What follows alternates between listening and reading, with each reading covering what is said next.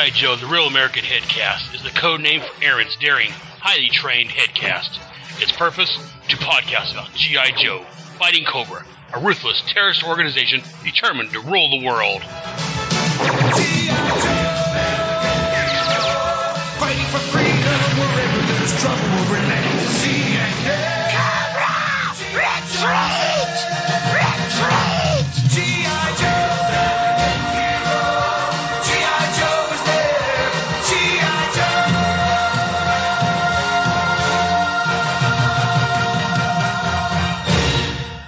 And welcome back to another delightful episode of G.I. Joe, a Real American Headcast. Episode 6, we're here to talk about issue number 6. And joining me today, we have my friend Ryan Daly. Hey, Ryan. Yo, Joe. And Kyle Benning was going to join us, but apparently he's suffering from the Black Plague or something and is incapacitated. It struck my family last week, so I understand how he feels. Yeah. And I was talking to Jeff about joining us once again. I'm not quite sure what's going on with him. I think he's upset or something. He mumbled something, rambling. He said something about Weather Dominator, the Blasted Joes, and he started laughing maniacally. Because soon my Weather Dominator will eradicate G.I. Joe and bring the free world to its knees. So I may have to have someone take a look at, stop in, peek in, and make sure he's okay. He says that every time we talk to him. This is true. Maybe he's finally snapped. I don't know. Anyways, so let's not worry about Jeff and the bubonic plague, Kyle Benning. Let's go ahead and get on to the episode we're going to talk about. We're here to talk about G.I. Joe, a Real American Hero, issue number 6. It was cover dated December of 1982. The on sale date was September the 7th, 1982. To buy this fresh off the newsstand, you had to have 60 cents. Edited by Thomas P. DeFalco. The plotter, as usual, was plotter and penciler, according to Mike's Amazing World of Comics, was Herb Trimpe, and the scripter, as usual, was Larry Hama. Inker is Jack Abel, letterer James Novak, and colorist Christy Scheel.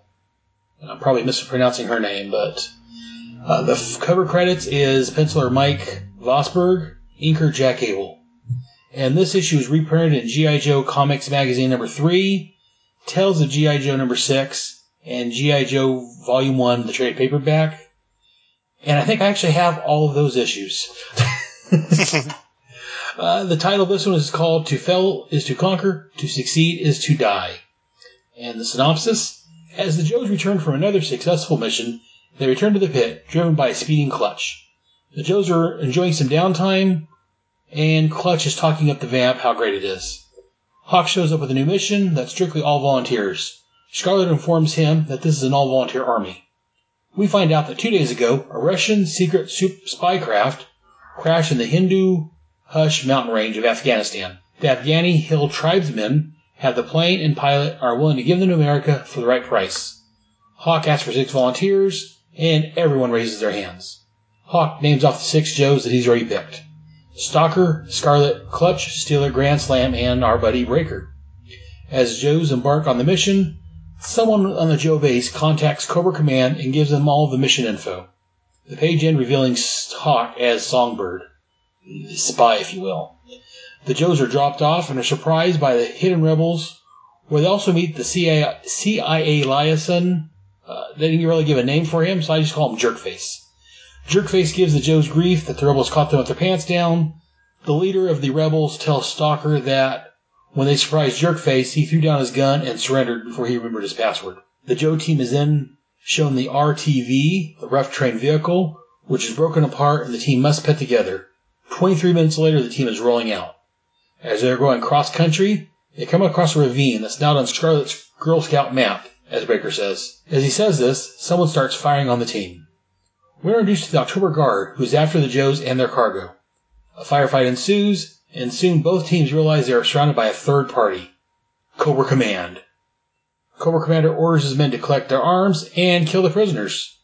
To be continued next month in The Walls of Death. So, Ryan, what did you think about this issue? I really, really like this one. This is one of my favorite issues from the first handful, the first 10. It's interesting to know that this was like the first issue that didn't wrap up its story. This is the first one that is a multi-part story arc. The first 5 issues were all kind of done in ones. There's a whole lot to like about this story. The plot is really interesting. We get our introduction to the October Guard, which is a very fun set of kind of recurring villains that will occasionally cause problems for the Joes, and sometimes they'll be forced to team up, and they were just fun characters. So yeah, I like the October Guard also. They don't appear a whole lot, but yeah, when they do appear, it's usually a good story, and I like them. Mm-hmm. What'd you think about the cover of this one? I like the cover a lot. Maybe not a lot. I like the design concept of the cover. It's a close-up shot of Cobra Commander's mask with the mirrored reflection. We get the Joes on one side and the October Guard on the other. It's a cool concept. I'm not crazy about the actual art and the way that Cobra Commander's helmet is just kind of floating in space. There's no body or anything attached to it. That seems a little kind of cheap and quick. But the details of the figures inside are really, really good. I like them. This was, I think, Mike Vosberg's first work on the Joe book. He would actually succeed Herb Trimpe as the penciler. I think starting in issue 9 was the first one that he did, and Vosberg would go on to draw the book for about a year or two, and I've always had a sentimental fondness for his work. He wasn't the best Joe artist, far from it, but he drew some of my favorite issues, so I always associate him with good Joe memories. That's always a good thing. Yeah, I enjoy the cover for the most part. The Cobra head, or Cobra Commander head just floating there is a little weird, but I understand what they're going for. I do like the fact that on the cover it shows all 3 sides that's going to show up eventually. You got the Joes against the Cobra Guard with Cobra Commander facing them all. It's kind of... Plus they're working together against Cobra, so I think this cover really is... I know some of the covers haven't been so great, but this one is... Again, other than the floating Cobra Commander head... And that doesn't bother me as much. I think it probably bothers you, but I really like like you said, the design, the layout of this is very, very interesting. Like, as we're going through the issue, the gangs interacting, goofing around with each other.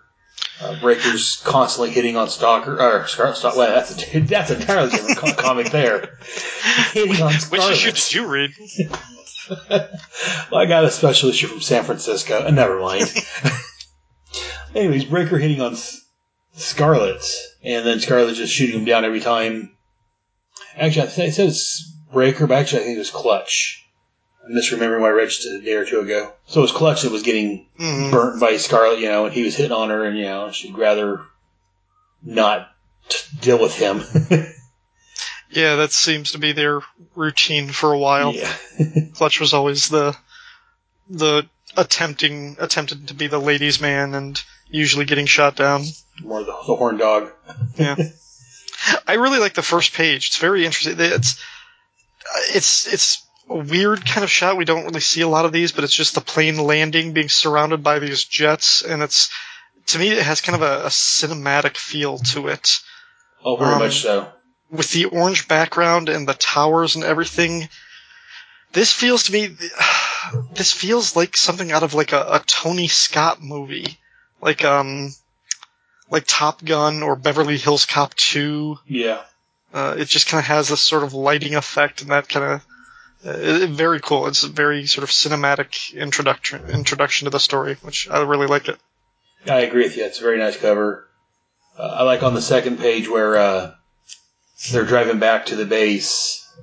And Clutch again is once again speeding along. They're like, hey, don't slow down, Clutch. You might give the state troopers and MPs a chance to catch up to us. So yeah, that seems to be a common thing with Clutch. Is he likes driving a little fast. Yeah. Yeah. And on page 3, Trimpe does this a number of times in this 2-part story arc where, and again, kind of going back to that first page where it has a sort of cinematic feel. he seems to kind of position the camera or the panel in one steady place and lets the characters move into position.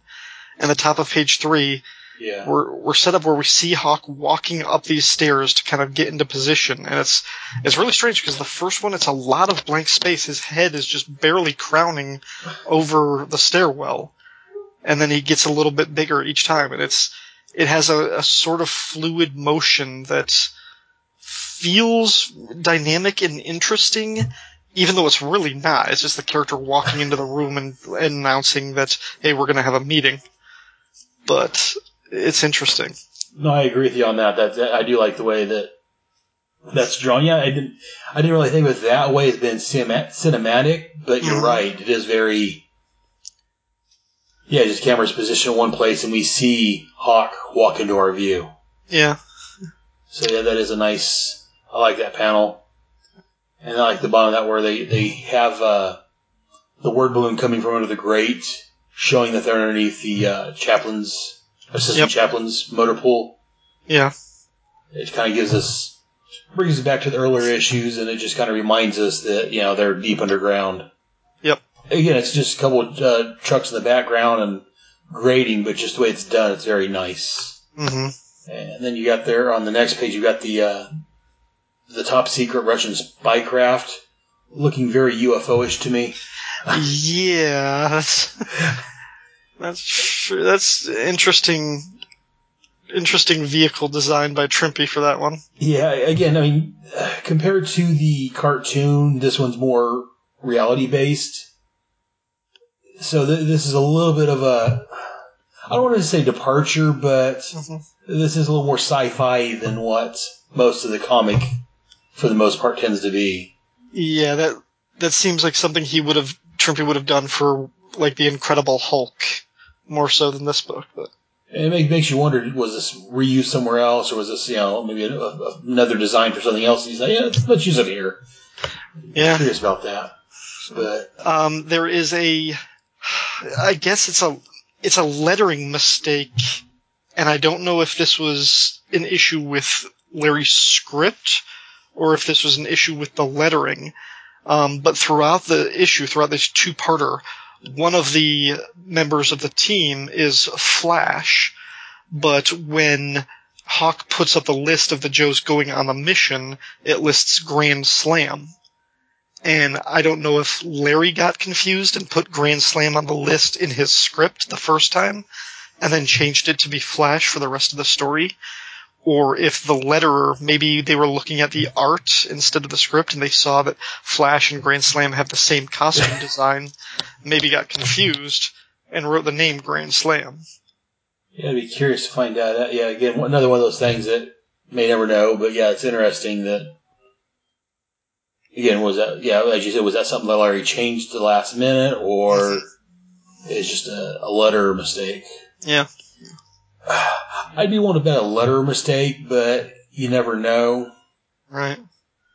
I mean, this early in the game, Larry might have just goofed. I mean, he called Stalker Ranger on occasion. He wasn't.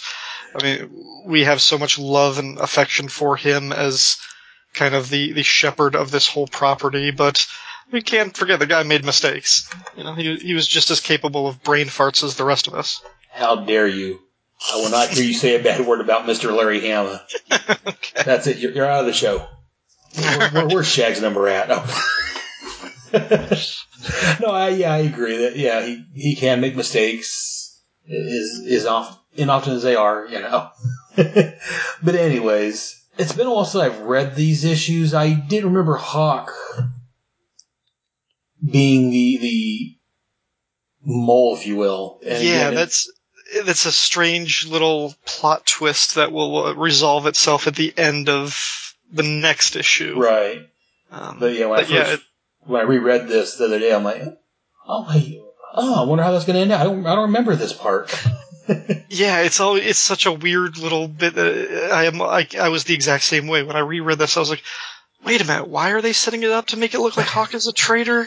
I have no idea how this plays out. And then I got to the end of issue 7, I was like, oh yeah. And see, when I first read this, I came into this later on, So I picked up these as back issues. So I knew Hawk wasn't a traitor. Yeah. Because I'd seen him, later on. But yeah, I just didn't remember how this played out. Mm-hmm. Once we actually get into the mission, once the Joes drop down into the Hindu Kush Mountains, there's some wonderful dated geopolitics going on in the story, with them working with these rebels in Afghanistan who are just trying to get the Russians out of their country. And if you look at the U.S.'s involvement in that little bit of world history and how we funded who would eventually be our enemy in order to get rid of the Russians, it's you get to this part of the story and you're like, oh yeah, we're giving them a lot of weapons and military training to help them fight one of our enemies, and that'll come back to haunt us later on. Yeah, sadly, this isn't sci-fi. Larry didn't have to make much of this up for it to actually, No. But Yeah, you mentioned the CIA liaison, aka Jerkface. It's actually something that will become a kind of running theme throughout a lot of his stories, is the Central Intelligence Agency kind of having this almost antagonistic relationship with the Joes, and like what their missions are, often conflicting with Stalker's agenda. right. And here we have this mission where Ahmed, the head of this or the chief of this rebel tribe, sees Stalker as a fellow warrior, and he can relate to Stalker because he believes they're both soldiers. And anytime he has to have these interactions with the CIA liaison, aka Jerkface, it's just clear that, yeah, these guys do not see eye to eye. They're working together for a common goal, but Ahmed would much rather be talking to Stalker and the Joes than this Joker. Well, yeah, I feel, as we'll find out later on, he finds Stalker much more, I guess, trustworthy and, more loyal a person than Jerkface. Right. Like, Jerkface is trying, you guys suck. If this had been October Guard, they would have wiped you guys out. And after he leaves him, Ahmed's like, don't worry about that idiot. We scared him so bad, he dropped his gun, surrendered before he remembered his passwords. So I like that little bit there that, again, as you were saying, it shows that they're brothers in arms, if you will. Mm-hmm. Even though they may be on different sides or different, from different nations, different countries, they're still right. Both warriors and both, fighting men. So it's a theme that was established back in issue 2 with Quinn, the Eskimo sort of mercenary, who, despite being on the opposite side of this battle, had a respect for the Joes because they sort of looked at the world through a similar lens. They had sort of shared history. And he knew what a warrior looked like when he saw Snake Eyes. So. Very much so. Meanwhile, the guys he was dealing with, he didn't trust them, and he was willing to. I don't want to say he turned on them, but he did the best he could by sticking to his word, but give the Joes a leg up. Then we get to the rough terrain vehicle, the RTV. Yeah. Which the Joes and the Afghani tribe managed to assemble out of parts in 23 minutes, which is, dude, nice work. Yeah, 23 minutes, that's quite a while. Not until you see how big this thing is. And they don't have a lot of power, vehicles to do this with. Yeah. In this one scene, they're lifting up this universal joint. It's a huge ball joint, and they've got ropes they're pulling it up with, it looks like, and holding it up by hand, so. Yeah. And it takes my mechanic like an hour and a half to check the brake calipers and stuff on my car. And it's like, dude, you couldn't build this thing? Yeah, I'm not surprised they didn't actually have a toy for this at some point. But I guess since it's just two issues, I don't think this ever comes back again, so I guess that's probably why, but. Right.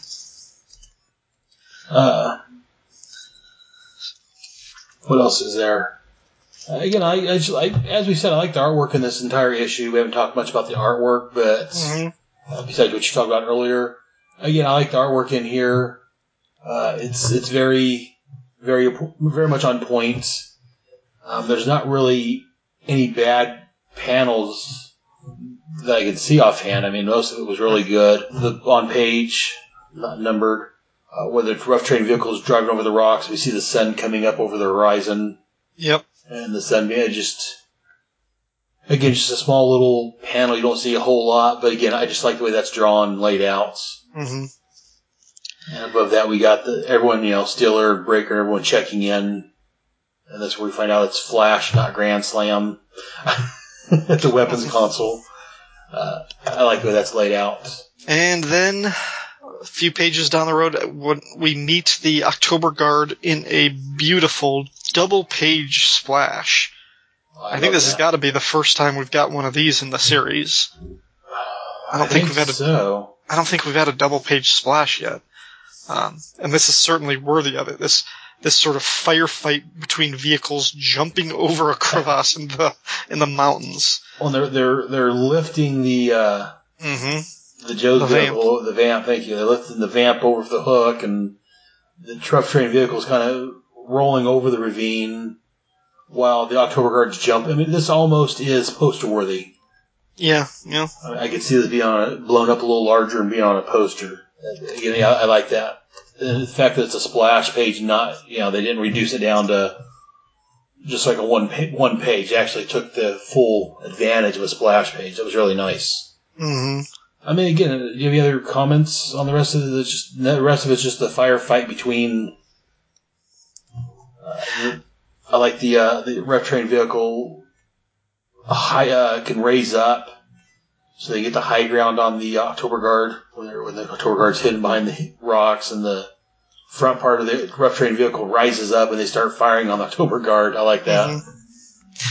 Yeah, you're right. Like the last couple pages are just what Andy Leyland of Hey Kids Comics would call Fighty McFightenstein. And it's good stuff. I mean, we see a little bit of all of the October Guard personalities coming out. It's cool that, you've got 5 and they each have their own distinct visual looks. Horror Show is our big bazooka guy with like a big green parka. We've got Dana or Diana, depending on, I think the cartoon called her Diana. And she's sort of like their female Scarlet. She's a sniper. You've got Shragi and Stormovic, Colonel Brekov. They're all cool looking. You can tell one from the other when you see them. Yes. Nice character designs by Trimpe. I'm assuming he was the one who designed all of these character costumes. It's a fun issue, and it ends on a cliffhanger. They're captured by Cobra Commander, who says he's going to line them all up and kill them. It's fun. Yeah. And again, I like the last panel on here is kind of the cover. Mm-hmm. I mean, they're not fighting against them, but yeah, you got Cobras and the October Guard reflected as a face mask. Yep. So I really like that. And also, back when the October Guard and the Joes are fighting, not only the picture, but the dialogue as they're fighting each other. Again, it's I'm sure in a real life fight they're not going to be talking as much as they're talking here. Mm-hmm. So you're a little too busy, but I do like, again, it's a comic book, so they're able to do all this extra talking as they fight. Yeah. And again, it gives you a little bit more about their personality, and I don't know, just makes it more endearing. Mm-hmm. Mm-hmm. And then how the Cobra Commander surrounds them and comes up and captures them. Yeah. Do you have any other comments on this issue? I don't think so. Just it's really good. It's of the first 6 issues that we've got, this is probably my 3rd favorite after the first 2 issues. Yeah, probably. It's in the top 3 or 4. Yeah, probably 3. Yeah, I would have to agree with that because the first one's just good on its own, and then the second one's got Quinn. I mean, right. How can you go wrong with that? So yeah, this is a great issue. Again, artwork's fantastic. Cobra Commander's drawn excellent in here. I just love the artwork in this comic. Unless you've got other comments on this, nope. We'll go ahead and take a quick break, and then we'll come back and we'll cover G.I. Joe, the animated series. I guess it's called G.I. Joe the cartoon back then, but we'll be right back, guys. G.I. Joe will return after these messages. Aw, yeah. Feels good.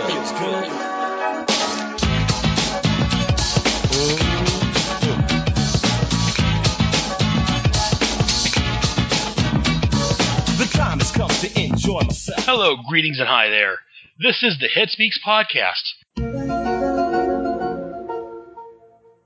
Hey there, true believers. Welcome to the Task Force X Headcast. G.I. Joe, the Real American Headcast, is the code name for Aaron's daring, highly trained headcast. 1980. Hello there, my name is Aaron Moss, and this is the Starman Manhunter Adventure Hour. Hello, my name is Alexis Mox. This is my show called Alexis Speak. And all of these shows can be found on the Headcast Network. Look for it on iTunes and Stitcher Radio. Also on Facebook by looking for the Headcast Networks. All of the great Headcasts that you love on one convenient feed. Look for it. The Headcast Network. See you there.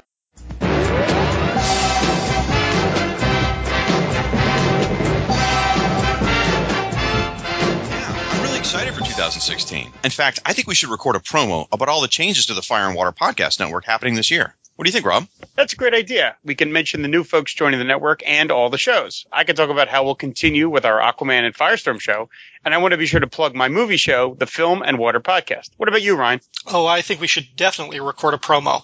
I'll mention how the Secret Origins podcast is joining the Fire and Water Network, and then I'll introduce my newly relaunched shows, Give Me Those Star Wars and Power of Fishnets, the Black Canary and Zatanna podcast. Sound good to you, Chris? Absolutely. I'll mention the show I record with my lovely wife, Cindy, Supermates, the husband and wife Geekcast. We should probably also mention the Power Records podcast Rob and I do, too. What about you, Siskoid? Well, sure. I can talk about my ensemble show, the Lonely Hearts Romance Comics Podcast, and my new upcoming shows about the DC Comics crossover event, Invasion, and yes, oh, hot move. Shag, you think we should mention Hero Points, the most occasional DC Heroes role-playing podcast? Sure, why not? And I can talk about Who's Who, the definitive podcast of the DC Universe, and mention my new upcoming show, Justice League International, Wahaha podcast. Now, here's what I'm thinking. When we record, I'm fine being the first person talking. I can explain all the changes to the Wait a minute. Why do you get to start the promo? I'm just as much of a part of this as you are. It was my idea to create the Fire and Water Podcast back in 2011. I should start off this promo. I kind of think it should be one of the new voices who kick off the promo.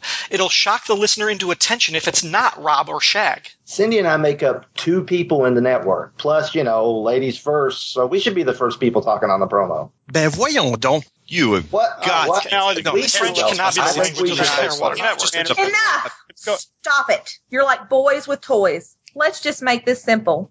We can tell the folks at home the Fire and Water Podcast Network is growing in 2016. Several new shows are joining the network. We'll have a new dedicated website, a Twitter account, and Facebook page, and folks will be able to subscribe to each individual show or all of them. See, now was that so hard? Fire and Water Podcast Network. Available soon through iTunes, Stitcher Radio, and fireandwaterpodcast.com. Seriously, Shag? You had to get the last word, didn't you? Now back to G.I. Joe. And welcome back. Hopefully you guys all made it back through the commercial break. So we're going to go and cover the 4th episode of G.I. Joe, the cartoon. Yo, Joe! He'll fight for freedom wherever there's trouble. G.I. Joe is there. G.I. Joe, American hero. G.I. Joe is there. It's G.I. Joe against Cobra and Destro, fighting to save the day. He never gives up, he's always there, fighting for freedom over land and air. G.I. Joe, American hero. G.I. Joe is there. G.I. Joe is the code name for America's daring, highly trained Special Mission Force. Its purpose, to defend human freedom against Cobra, a ruthless terrorist organization determined to rule the world. He never gives up, he'll stay till the fight's won. G.I. Joe will dare. G.I. Joe, American hero. G.I. Joe. G.I. Joe, A Real American Hero, Part 4, Duel in the Devil's Cauldron. Originally aired Thursday, September 15th, 1983 at 3 p.m. local time. If you remember, the last episode ended with Snake Eyes being reunited with the G.I. Joe team, bringing with him his adopted Timberwolf, and a canister containing one of the 3 precious materials needed to create the mask device. But the canister spewed toxic gas that threatened to poison the Joes in their base. Episode 4 opens with Timber, who seems immune to the poison, helping CoverGirl dump water on a rag because, as she says, liquid filters out fumes. And you can test that, kids, with your own poisons at home. Anyway, Timber and CoverGirl get rid of the poison bomb thing, saving the rest of the Joes. After that, Dr. Vandermeer reminds us that the Joes have only acquired 2 of the catalytic components for the mass device. The third element is a fragment of meteor that landed in the caldera of an active volcano in South America. Then, Stalker informs Duke and the others that the Joint Chiefs have ordered all the armed forces, including G.I. Joe, to surrender to Cobra. Cobra Commander, who was eavesdropping on Stalker's communication, revels in his victory.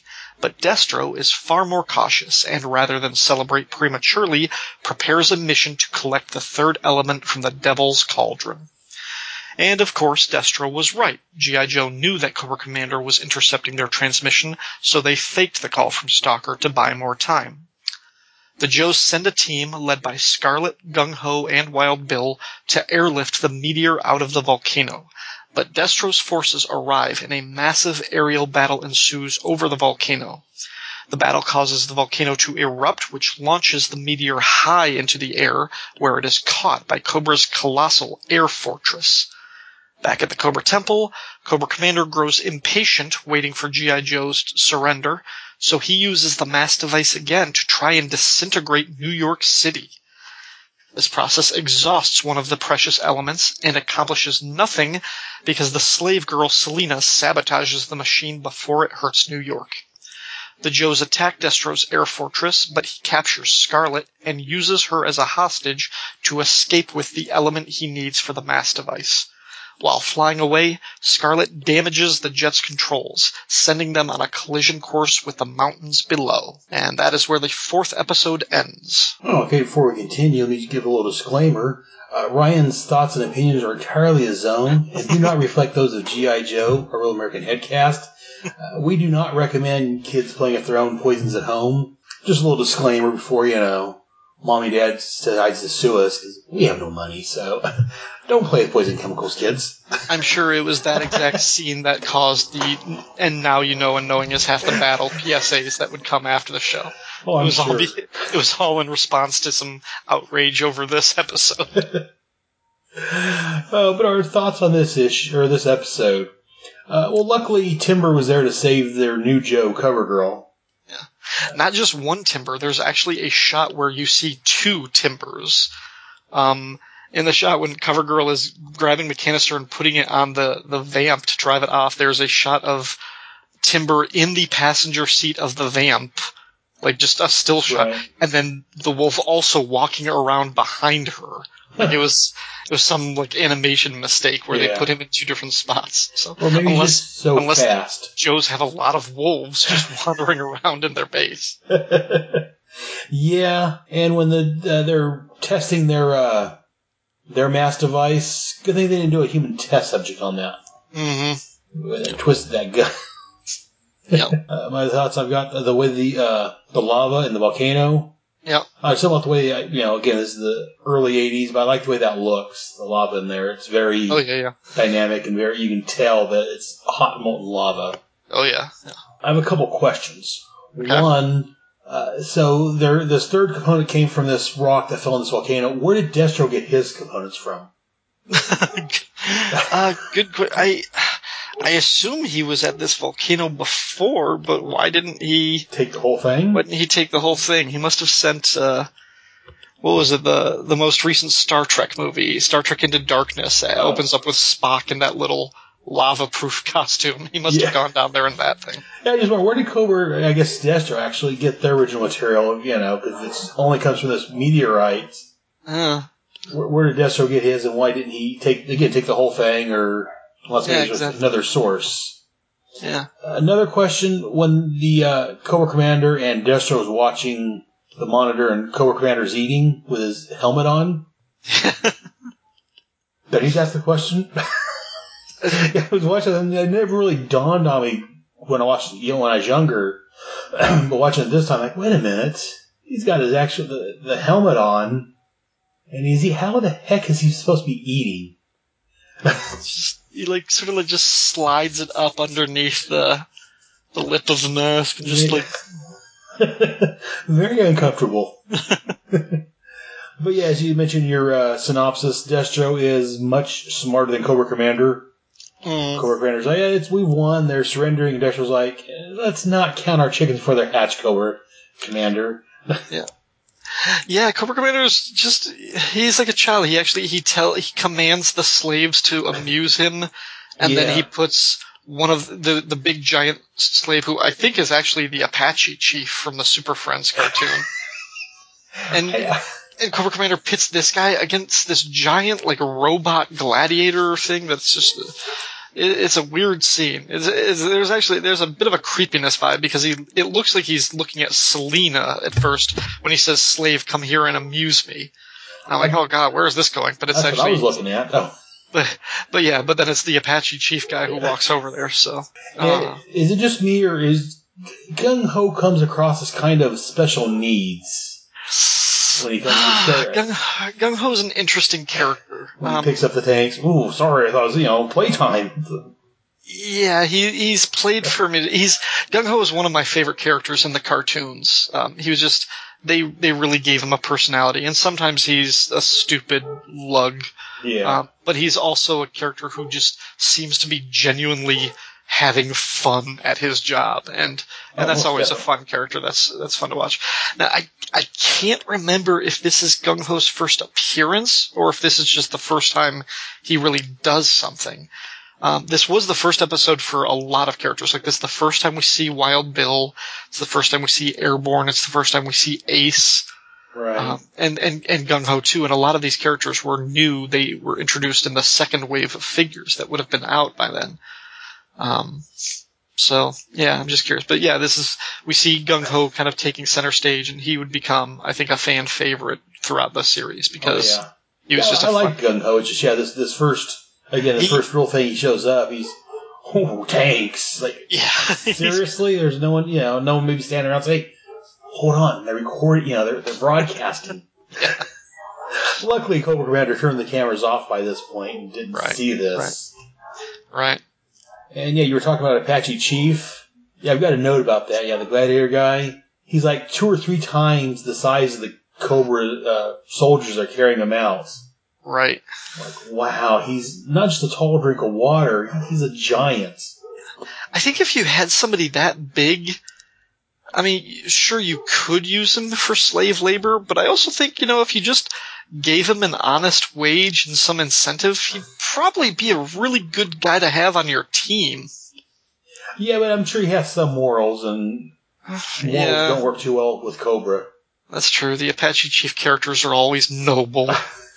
Then he may be too smart to work for someone as dumb as Cobra Commander. There you go. And I'm a computer guy. I worked on computers. I've done tech support for an internet company. I'm not quite sure if kicking the computer and smoke pouring like that would all of a sudden make it start working. In all my years, usually when smoke pours out of a computer, it's usually not a good thing.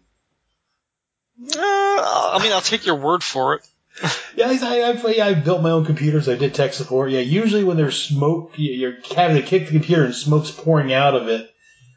Usually things have gone downhill and it's not going to work after that without some major work. I don't know. Maybe there's a special computer. I don't know. Well, at least we know that water damage still affects them the same way. I have a comment about that also. I don't know if her pouring the water on the computer that late in the game would have stopped that beam in mid-flight. Again, I'm a computer guy. I'm a comic guy. I'm not a science guy, so I don't know anything about death beams coming from the air and how that works. But to me, it seems like pouring water on it's not going to send any war beams out. But I would think that one that's already on the way, gone through the satellite, it's a mile above New York City, wherever it was going for. It must have needed the constant stream from one. I don't know. But other than that, I enjoy this cartoon. Mm-hmm. Don't let what I'm saying, dissuade anyone. It's an 80s cartoon. If you pick apart any part of it, if you pinch it a little bit, it's gonna pop like a pimple. It's the way these cartoons were made, but you can't let those things interfere with your enjoyment of them. Oh no, I still enjoyed this very much. My daughter was watching it with me. My 7-year-old, she loves it. Yeah. So it just again, the only reason I bring a lot of this up is I'm thinking about it now and like let me bring it up, But watch, I love this episode. So far I've loved all 4 parts of this show. So right. And for her, I mean, the ladies in this episode take a lot of agency for themselves. I mean, CoverGirl is the one to save the team in the beginning.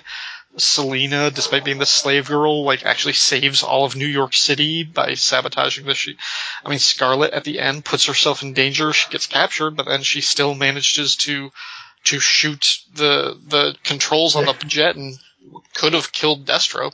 Yeah, and herself. But yeah. But the women, again, especially for me in the 80s, the women are not your average 80s female. They're very action-oriented and very, very much to the point and doing battle. Well, do you have any other comments on this episode? Any other thoughts or concerns or anything? No. I mean, it was good. It was nice to have a major battle sort of in the last third of this episode with almost the entire Joe team just kind of storming this air fortress and Destro having to retreat. It was cool to see so many characters in action. Again, the first appearance of Gung Ho, who's one of my favorites from the show. The first appearance of Wild Bill, who's one of my favorites from the show.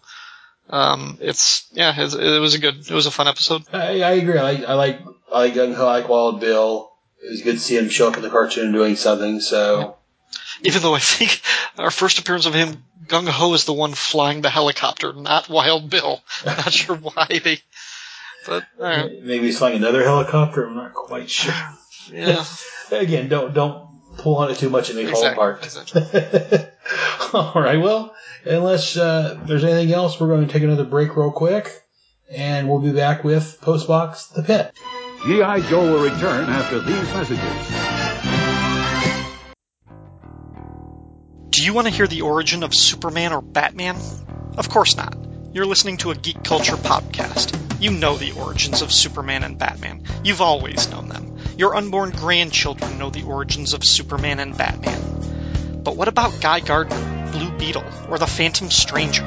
What about Firestorm, Sandman, or the Golden Age Fury? Those are just a few of the stories covered in the Secret Origins podcast, a review show dedicated to the Secret Origins comic published by DC in the 1980s. Each episode of the Secret Origins podcast features me, Ryan Daly, and an all-star collection of guest hosts revealing or revisiting the legends of the DC superheroes and villains. And if you're already sick of hearing my voice on this promo, the good news is at least 50% of the talking on the Secret Origins podcast is done by a terrific guest from the podcast and blogging community. So check out the Secret Origins podcast, available on iTunes and at secretoriginspodcast.wordpress.com. Gene, we should do a podcast. Sounds like a great idea, Jeff, but what will we talk about? How about a superhero that we both love? Perfect. Someone like Thor or Captain America? Both great choices, but I think they're being covered by somebody else already. Wait, I've got it. What about the Protector of the Universe? Like Voltron? No. The guy with the jewelry that lets him create whatever he wants. Green Lantern, nice. Close. No, this guy has cosmic awareness. Captain Marvel? Almost. I mean, Quasar. Ah, Quasar. Who doesn't love a good Quasar? Tune in to the Quantum Cast, covering all things Quasar. Yes, that's right. You can find us at quantumbands.blogspot.com. And on the Two True Freaks Internet Radio Network. Yeah, that didn't sound scripted at all, did it? Now back to G.I. Joe. And welcome back again. We are now going to go through Postbox The Pit. Mr. Ryan, would you care to read the Twitters? Yeah, we got Twitter likes, favorites, followers, mentions from Captain Marvel, Count Druncula. Hey, that's me. Hey. DS and RS, GIJoeItalia.com, J. David Weeder, Jaco Tartargua, Jim Beard, Joe Aday, Joe's Assembled, Richard Field, The Hammer Strikes, Trekker Talk, Warlord Worlds, Wednesday's Comics, and YT.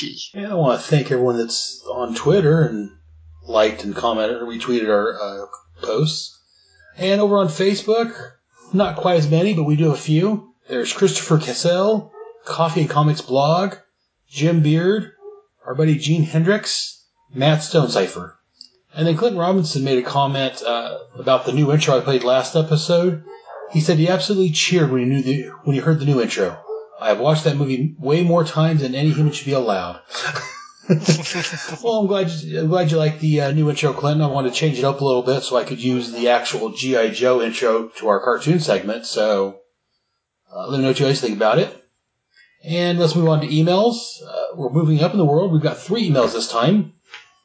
Our first one is from Robert Buzan.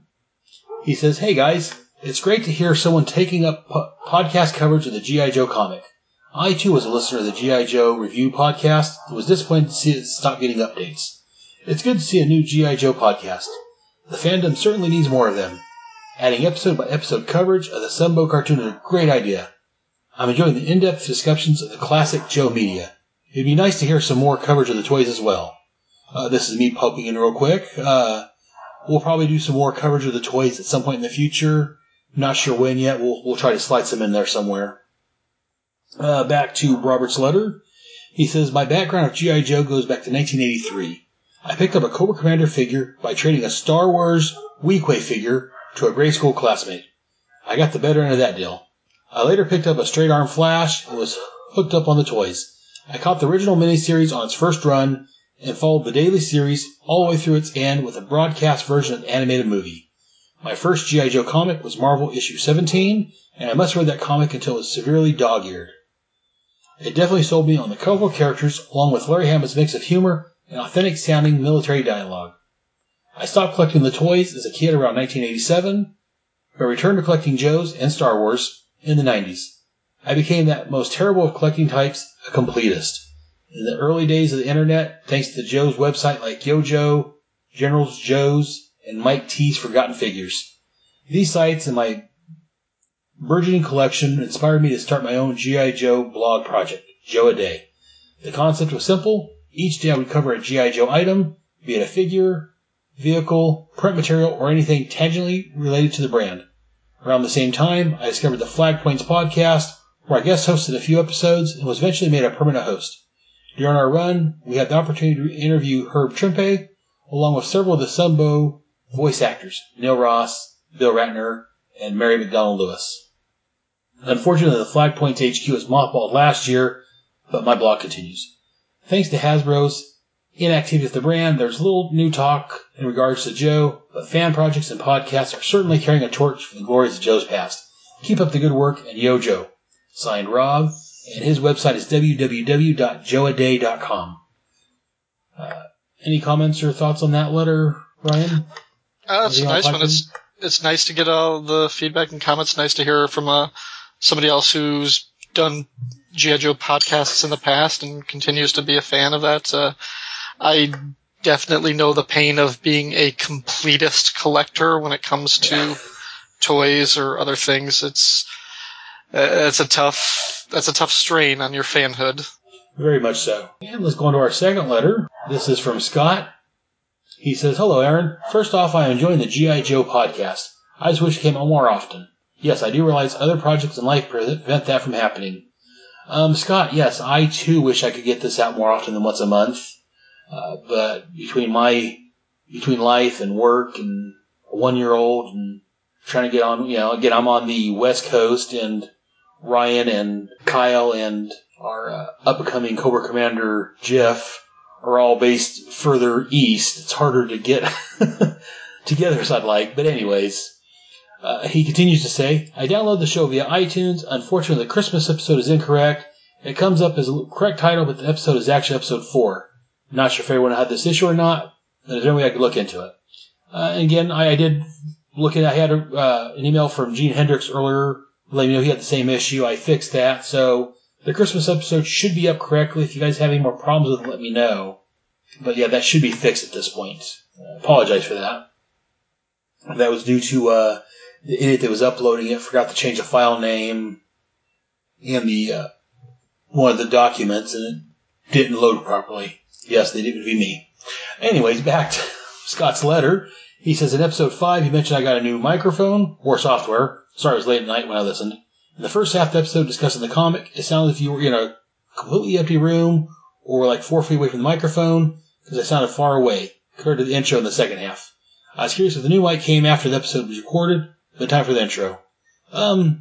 Actually, I used the same microphone for the discussion with the guys and with the interview with Jim Beard, so I'm not sure.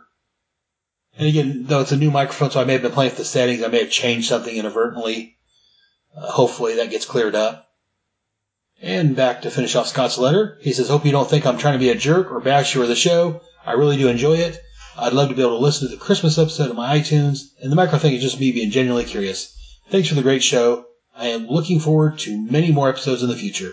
Scott Romansky. Oh, no, I don't think you're being a jerk. I think you're being honest. I like the feedback, whether it's negative or positive. Any criticism or anything just helps us make the show even better.